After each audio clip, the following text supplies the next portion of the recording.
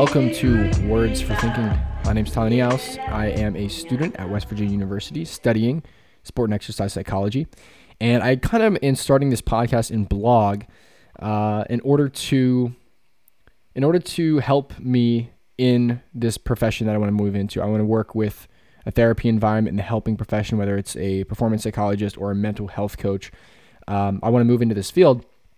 And so the best way for me to do that is sort of to have these discussions with myself about some of the topics that I think are important to have. So I am going to be doing this more or less so that I can remember what I have to say about things whenever they come up.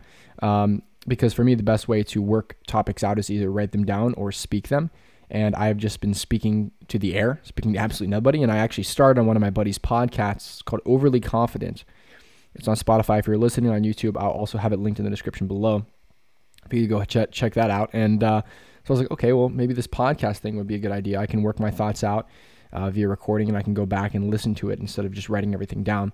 But I do have a blog. It's, again, linked in the description below if you're listening on YouTube. If you're not listening on YouTube, it is words spelled commonly, and then the number 4, thinking.weebly.com. I do not have a domain currently that I'm paying for, so I'm just using Weebly right now.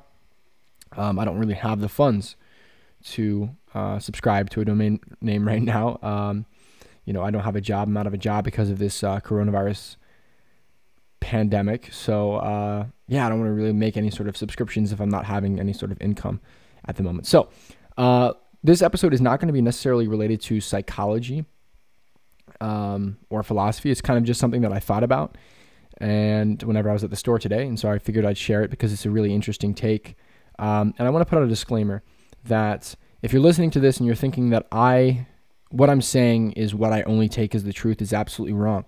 I am open to any sort of discussion about anything that I have to say. I don't claim to know that I know everything, and I don't want you to think that I'm claiming to know that I know everything. So if you have any sort of argument against what I'm saying, be sure to let me know about it. And you can do this again on YouTube, either in the comment section, or if you go to my blog and go to the join page, you can type your name, email, and you can leave your argument in the comments, and then I go ahead and email you back. And a matter of fact, I welcome criticism. I'm trying to learn these things. As I said, I'm trying to work things out. So I don't really know everything. I don't claim to know, and I literally don't know anything. So I welcome any form of criticism. And a matter of fact, if you have good points and you bring up good arguments, I would actually, I might even welcome you to join me on this podcast so we could have a discussion about the topics that you want to debate. So today we're going to move into a little bit about what this coronavirus pandemic has done, or I think is doing, and some of the scary things about it, some of the scary things that maybe some of you aren't thinking about or considering, because some of these things that you might not be considering are kind of tough things to consider. These are things that if you do consider them, you might be sort of looking at yourself in the mirror and going, oh, am I a horrible person for this? And you'll understand what I mean later, but that's kind of what I was thinking. Was I was at Costco today with my dad and my sister. And so we walked into Costco, and immediately we had to stop on this line. And so this guy was letting people out of the store, and we were just waiting for him to give us the okay to go. So then he told us that there was only 2 members that were allowed per card. And so, of course, it was my dad with the card. And so my sister and I were there, and it was only one of us that was allowed to stay. So my sister said, I'll go back to the car. You can go in. So I went in. And when you go in, so first of all, we were stopped on the line. We were only allowed to move where we were told to move and when we were told to move. Okay, so that's important to note. We were told when to move and where to move. And that right there is sort of the scariness of this all. So keep that in mind. So when we got into Costco, we were allowed to move around freely and look at the things we wanted to look at and pick up the things we wanted to look at. But I think it's also very important to note that people were being extremely cautious, right? And so one of the things that people were being cautious of is like if you sneeze or cough in Costco, people are going to look at you funny. And so the thing to note was that germs still exist, right? Viruses still exist. And so, if you're sneezing or coughing and not covering up, that was just like common courtesy, right? It was the thing. It was like, well, that person isn't very courteous. But now it's like if you do it, it's like you are Satan, or you're an outlaw. You should be kicked out of the store and possibly, charged with something as if it were assault or robbery. And I might be going too far with this, and my conspiracy here might just be that. But as we go through the store and continue about our functioning, we get to the end. So when we get to the end, there's another worker there that has us wait on another line. And so we're waiting on this line, and then she finally tells us we can go to lane 13. And so we did. We went to lane 13, and then we had to wait there behind another line. And so then we moved through, and the person said, okay, hold on here. I'm going to take your cart. You stay here. Okay, so then we stood on the line. They took our cart. They started checking out our stuff. And then she said, okay, you're allowed to come up. So then we walked forward. So the thing to notice about all of this, right, is for the most part, during our entrance and exit, we were told where to move, when to move, and how to move, essentially, right? The how is not really important because you're going to be walking, of course. You're not going to be like going ahead and running or skipping to your location, but where and when is really important. Before this whole thing went down, germs, again, still existed, right? Like the flu still existed, and in 2018 killed 80,000 people, like this in the US alone, right? So this is still a problem. Like germs are still a problem all the time. This is not just because the coronavirus is hit. This is the only disease we have to worry about, and there's nothing else that can possibly harm you. Like, no, germs still exist. Viruses still exist before this, and will still exist after this. So I just found it really odd how we were told where and when to move, and it kind of reminded me of sort of a totalitarian type where, eventually it will be Costco will be just a symbol for the government, and is that something deeper? So again, this is, completely conspiracy, but you hear from a lot of people, whether it's your friends, your relatives, or the news, that our lives will be forever changed after this. And you better hope not. You really better hope not. And here's why. I get that this thing is very contagious. It's very transmittable, which are two and the same. It's very deadly. I get that. It's more deadly than the common flu. And the reason I think it might be more deadly than the common flu is because we don't have a vaccine for it, right? So if you're looking at like the actual severity of it, yeah, it's scary as a disease. But is it scary enough to forfeit your freedoms for safety? I don't think so. And so I don't want to go over the top and say like, oh, Costco ruins my freedoms and takes away my freedoms. Like, that's not what I'm saying at all. What I'm saying is we really had ought to watch. Because again, like I said, whenever everyone is saying, hey, nothing is going to be the same after this, you really better hope that's not true. Because if it is, this is sort of could be taken as a conspiracy for, governments across the world to say to people, hey, germs are scary, viruses are scary. So why don't we just fall in line, sort of like a factory line, and have this operation where, you're allowed to do what you're allowed to do only because we tell you, and you're allowed to move where you're allowed to move only because we tell you. So an example of this are, right, all these states and the governors enacting these executive orders to stay at home or shelter in place, depending where you're from. So I'm from Pennsylvania, so I'm kind of speaking on that. And so in Pennsylvania, even though it's an order, it's not being enforced as much as maybe it could be. And so like, if you're out and about and you're going to your buddy's house and you get pulled over for speeding, they can put on the fact that you're not staying home as a fine on top of your speeding. But they can't really pull you over just for being out of your house. And so right now that's fine. But what's funny is, like, if you think about how would you go about creating mass change in society? Well, the first thing you'd have to do is take little steps. And you'd have to take a little step that says, okay, well, we're cool with this.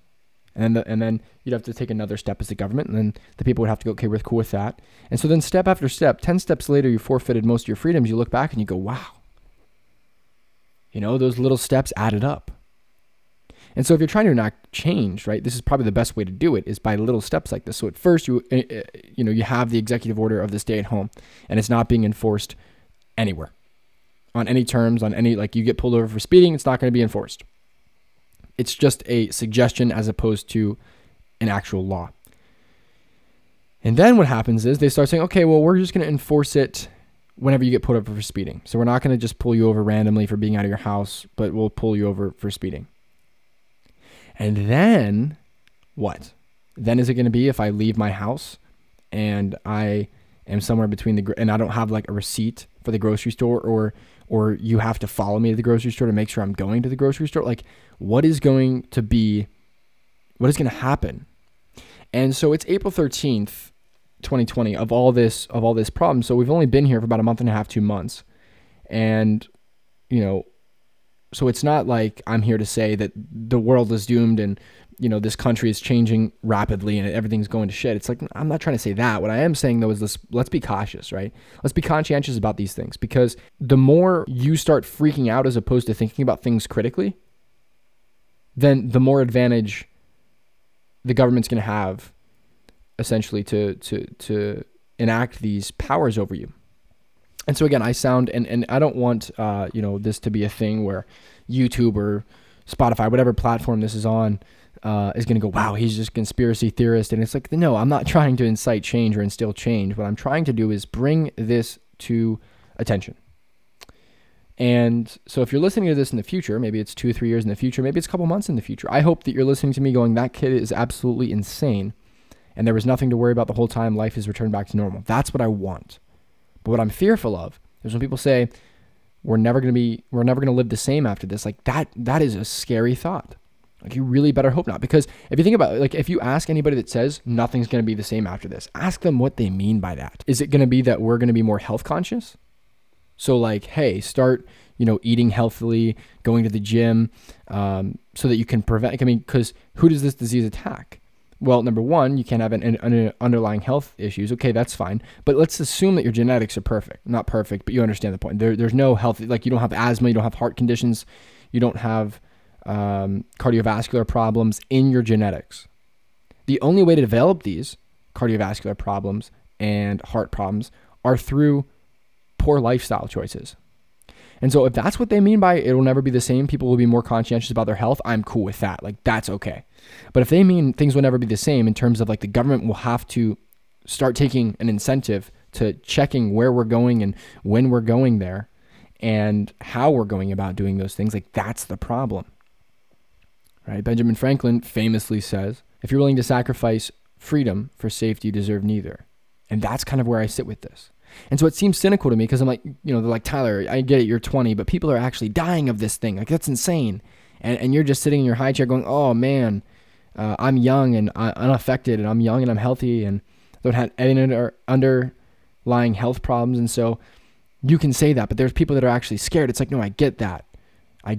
But what I'm saying is it's important that we don't let this get our minds fuzzy about what we actually want. And so if you actually want the government to tell you where to go and when to go there so that you have the safest possible life, okay, then that's what you want. It's not what I want. Okay, what I want is to go about my normal daily functions and recognize that there are things that I can't control. So I can do my best to control them, but there's things I just can't control. I can go get my vaccinations rather, but I can't control whether or not that vaccination happens to be the right strand for the flu this year. Because if it's not, well, then I get the flu. And I had the flu this past year, in December of 2019. So this past winter, I had the flu. And it's like, okay, did I say, oh, I have the flu, this is horrible? There was I think it was a Thursday. I had to drive home from Morgantown on a Thursday because on Tuesday I had my first fever, and I went to the doctor and they said, nope, negative on the flu. Great. Wednesday rolls around and I'm feeling like crap, and I'm like, okay, maybe I'm feeling a little better. I don't know. Thursday comes around and I feel like death. I go back, they test me again. Okay, now I have the flu. So what did I do? Well, I drove home, so I didn't, I didn't want my roommates to get sick, but at that point I guess it was too late. But I also wanted to be at home with my family, just because being in that environment and it being the weekend would not be a good idea for me. So my roommates, it was my roommate's birthday on Wednesday, and so Friday they were going to throw a big party for him, and it's like, I have the flu. I don't want to be there with loud noise and a bunch of people. So I went home. And Thursday, after I got home, it was an hour and a half drive. When I got home, my temperature was about 103.1 or 0.2, and it wasn't dropping. I had taken so many tablets of ibuprofen, and my fever just was not reducing. So I had to cover myself in ice and put a fan on me to try to drop my fever a little bit. I mean, it was absolutely miserable. But did I say, hey, you know what? After this, I'm never going to go to the store again unless it's absolutely essential. Like, no, I didn't. Okay, let's suppose that I was put on my deathbed. Would I do the same thing? Probably not. Would I encourage other people to do the same thing? Probably not. Like, I got the flu. It happens. Such is life. It's something that I can try to prevent, but it's nothing that I can, for 100% fact, prevent. Even with vaccinations, even with washing my hands, there are things in life, such as disease, that are not 100% effective in making sure that you don't get anything, right? It's just not how it works. And so it might seem insensitive of me, or it might just seem that I'm young and stupid. But I really, truly think that, like, this is a problem if we've got to shut down life because of disease. I get that we want to, max it. We don't want anyone to die.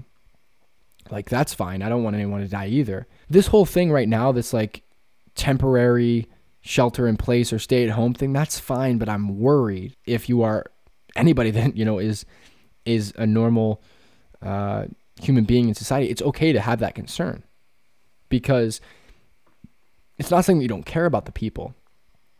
It's saying that when we get a grip on this thing, like when we get our we can figure out a vaccination, which at this point seems like it's a year away, maybe even more.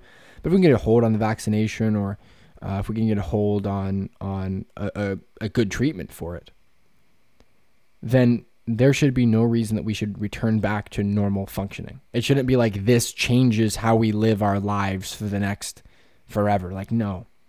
And I really hope people don't buy into that. Because if you have this fear of getting sick 100% of the time, that's really kind of a bad way to live life, is to be fearful of something that you really don't have much control over. And so, it's just one of these things that I'm concerned about, and one of the things that I want people to be aware of or be conscientious of, is like, be careful, because you don't know. So am I saying that the government created this disease to create a totalitarian style government around the world? No, I'm not saying that. But of course, is it a possibility in the realm of possibilities? Yeah, it is. I mean, anything's possible, right? So I'm not going to go as far as saying it's not possible, but I'm also not going to say that it's likely. But it's definitely something that we really had to think about, because if we're willing to give up our freedoms, or if we're willing to give up the life that we've been living for so long, the normal sort of standard of you go about your daily functions and interact with people, and you just kind of go about what you do. If we give that up, and it's like, we move into like factory lines where, like, if there's an outbreak of something, the government instantly mandates these orders again. You have to crawl back into your bed and stay there. It's like, that sucks. Like, these executive orders and stuff, now that they're written, it's like, well, can they be enacted whenever they want? It's like, well, the governor would have to declare some sort of emergency, but then what constitutes that? Because with the flu every year, like I said, 2018, 80,000 Americans. Right now, we're about a month and a half into this coronavirus pandemic. We've got about 20,000 deaths right now in the U.S. In the world, 107,000 deaths. But in the U.S. currently, as of today, 20,000 deaths. The flu in 2018 in the U.S., 80,000 deaths, right? So it's like, and I get it, because this has only been around for a month and a half. But keep in mind, we have a vaccination for the flu. So like, that's sort of the equalizer there. It's like, well, this has only been around for a month and a half. Yes, but we don't have a vaccination for it. We have a vaccination for the flu. Okay, great. But that's why the stay-at-home orders are in effect, because of herd immunity.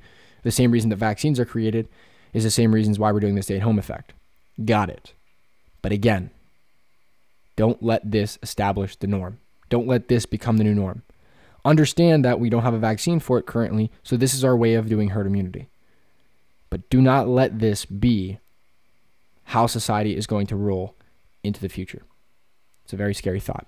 Well, thank you for joining me for my first episode. I know it's not really something that's psychology related.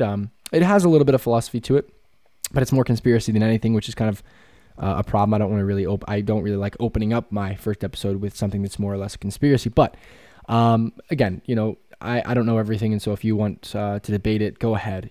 Tell me what you think about it. I'm interested to hear your thoughts and opinions about it. And who knows, maybe you can come on the show and talk about it. We can have a back and forth about it because I have nothing to do. I get done with my schoolwork relatively early, so and I don't have a job to go to or friends to hang out with. So if you feel like you've got some interesting points that you want to make, then leave a comment below and I'll try to get to them. But other than that, I will see you guys in the next episode.